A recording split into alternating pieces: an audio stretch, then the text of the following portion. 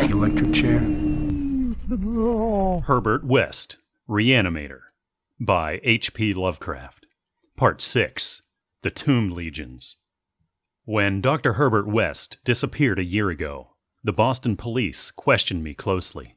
They suspected that I was holding something back, and perhaps suspected graver things, but I could not tell them the truth because they would not have believed it. They knew, indeed, that West had been connected with activities beyond the credence of ordinary men, for his hideous experiments in the reanimation of dead bodies had long been too extensive to admit of perfect secrecy. But the final, soul-shattering catastrophe held elements of demoniac fantasy, which made even me doubt the reality of what I saw. I was West's closest friend and only confidential assistant. We had met years before, in medical school, and from the first I had shared his terrible researches. He had slowly tried to perfect a solution which, injected into the veins of the newly deceased, would restore life, a labor demanding an abundance of fresh corpses, and therefore involving the most unnatural actions. Still more shocking were the products of some of the experiments. Grisly masses of flesh that had been dead, but that West waked to a blind, brainless, nauseous animation. These were the usual results, for in order to reawaken the mind, it was necessary to have specimens so absolutely fresh that no decay could possibly affect the delicate brain cells. This need for very fresh corpses had been West's moral undoing. They were hard to get, and one awful day he had secured his specimen while it was still alive and vigorous. A struggle, a needle, and a powerful alkaloid had transformed it to a very fresh corpse, and the experiment had succeeded for a brief and memorable moment. But West had emerged with a soul calloused and seared, and a hardened eye which sometimes glanced with a kind of hideous and calculating appraisal at men of especially sensitive brain and especially vigorous physique. Toward the last, I became acutely afraid of West, for he began to look at me that way. People did not seem to notice his glances, but they noticed my fear, and after his disappearance used that as a basis for some absurd suspicions. West, in reality, was more afraid than I, for his abominable pursuits entailed a life of furtiveness and dread of every shadow. Partly it was the police he feared, but sometimes his nervousness was deeper and more nebulous, touching on certain indescribable things into which he had injected a morbid life, and from which he had not seen that life depart. He usually finished his experiments with a revolver, but a few times he had not been quick enough. There was that first specimen, on whose rifled grave marks of clawing were later seen. There was also that Arkham professor's body, which had done cannibal things before it had been captured and thrust unidentified into a madhouse cell at Sefton, where it beat the walls for 16 years. Most of the other possibly surviving results were things less easy to speak of, for in later years, West's scientific zeal had degenerated to an unhealthy and fantastic mania, and he had spent his chief skill in vitalizing not entire human bodies, but isolated parts of bodies, or parts joined to organic matter other than human. It had become fiendishly disgusting by the time he disappeared. Many of the experiments could not even be hinted at in print. The Great War, through which both of us served as surgeons, had intensified this side of West. In saying that West's fear of his specimens was nebulous, I have in mind particularly its complex nature. Part of it came merely from knowing of the existence of such nameless monsters, while another part arose from apprehension of the bodily harm they might, under certain circumstances, do him. Their disappearance added horror to the situation. Of them, all West knew the whereabouts of only one, the pitiful asylum thing. Then there was a more subtle fear, a very fantastic sensation resulting from a curious experiment in the Canadian Army in 1915. West, in the midst of a severe battle, had reanimated Major Sir Eric Moreland Clapham Lee, DSO, a fellow physician who knew about his experiments and could have duplicated them.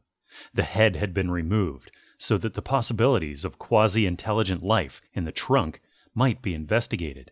Just as the building was wiped out by a German shell, there had been a success.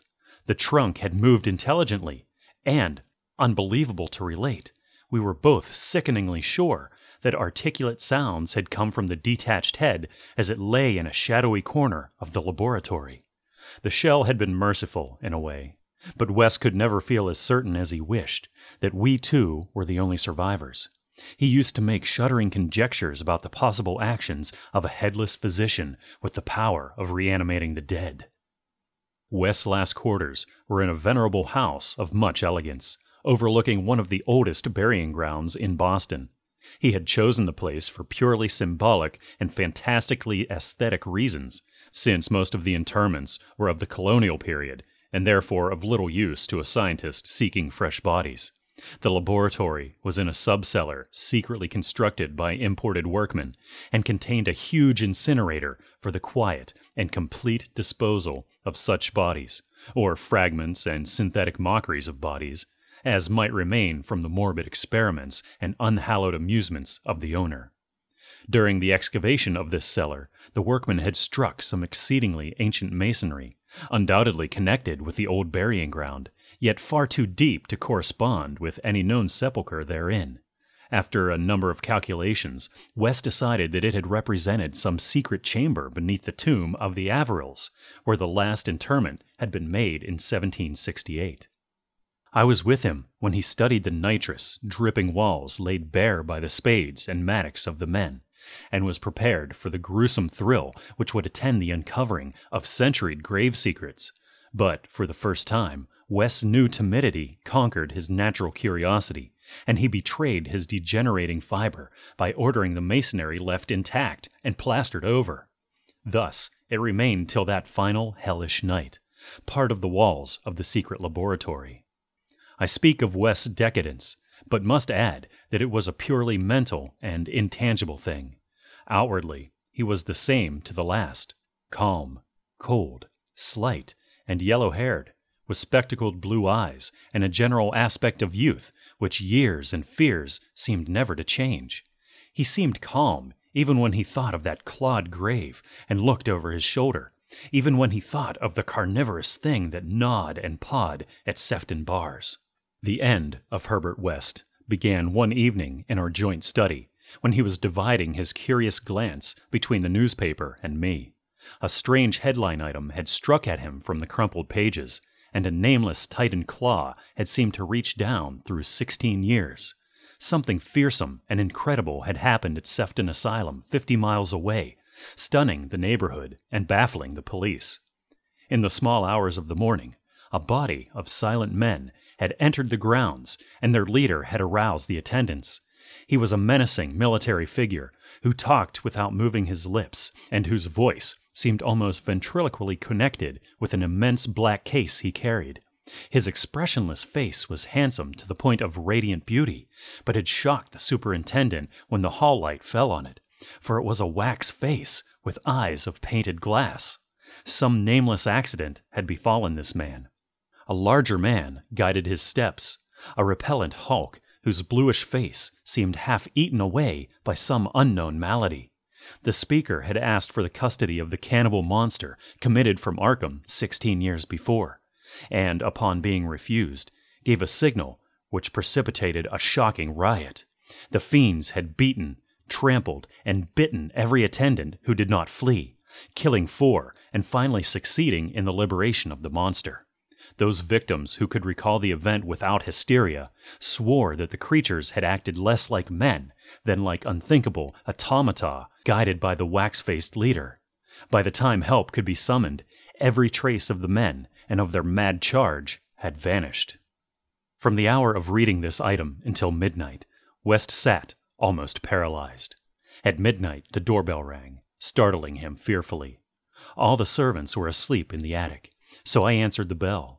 As I have told the police, there was no wagon in the street, but only a group of strange-looking figures bearing a large square box which they had deposited in the hallway after one of them had grunted in a highly unnatural voice, "Express, prepaid." They filed out of the house with a jerky tread, and as I watched them go, I had an odd idea that they were turning toward the ancient cemetery on which the back of the house abutted. When I slammed the door after them, West came downstairs and looked at the box. It was about 2 feet square and bore West's correct name and present address.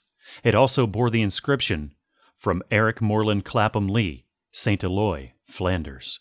6 years before, in Flanders, a shelled hospital had fallen upon the headless, reanimated trunk of Dr. Clapham Lee, and upon the detached head which, perhaps, had uttered articulate sounds. West was not even excited now. His condition was more ghastly. Quickly, he said, "It's the finish, but let's incinerate this." We carried the thing down to the laboratory, listening. I do not remember many particulars. You can imagine my state of mind. But it is a vicious lie to say it was Herbert West's body which I put into the incinerator. We both inserted the whole unopened wooden box, closed the door, and started the electricity. Nor did any sound come from the box, after all. It was West who first noticed the falling plaster on that part of the wall where the ancient tomb masonry had been covered up. I was going to run, but he stopped me. Then I saw a small black aperture, felt a ghoulish wind of ice, and smelled the charnel bowels of a putrescent earth. There was no sound, but just then the electric lights went out, and I saw, outlined against some phosphorescence of the netherworld, a horde of silent, toiling things which only insanity, or worse, could create.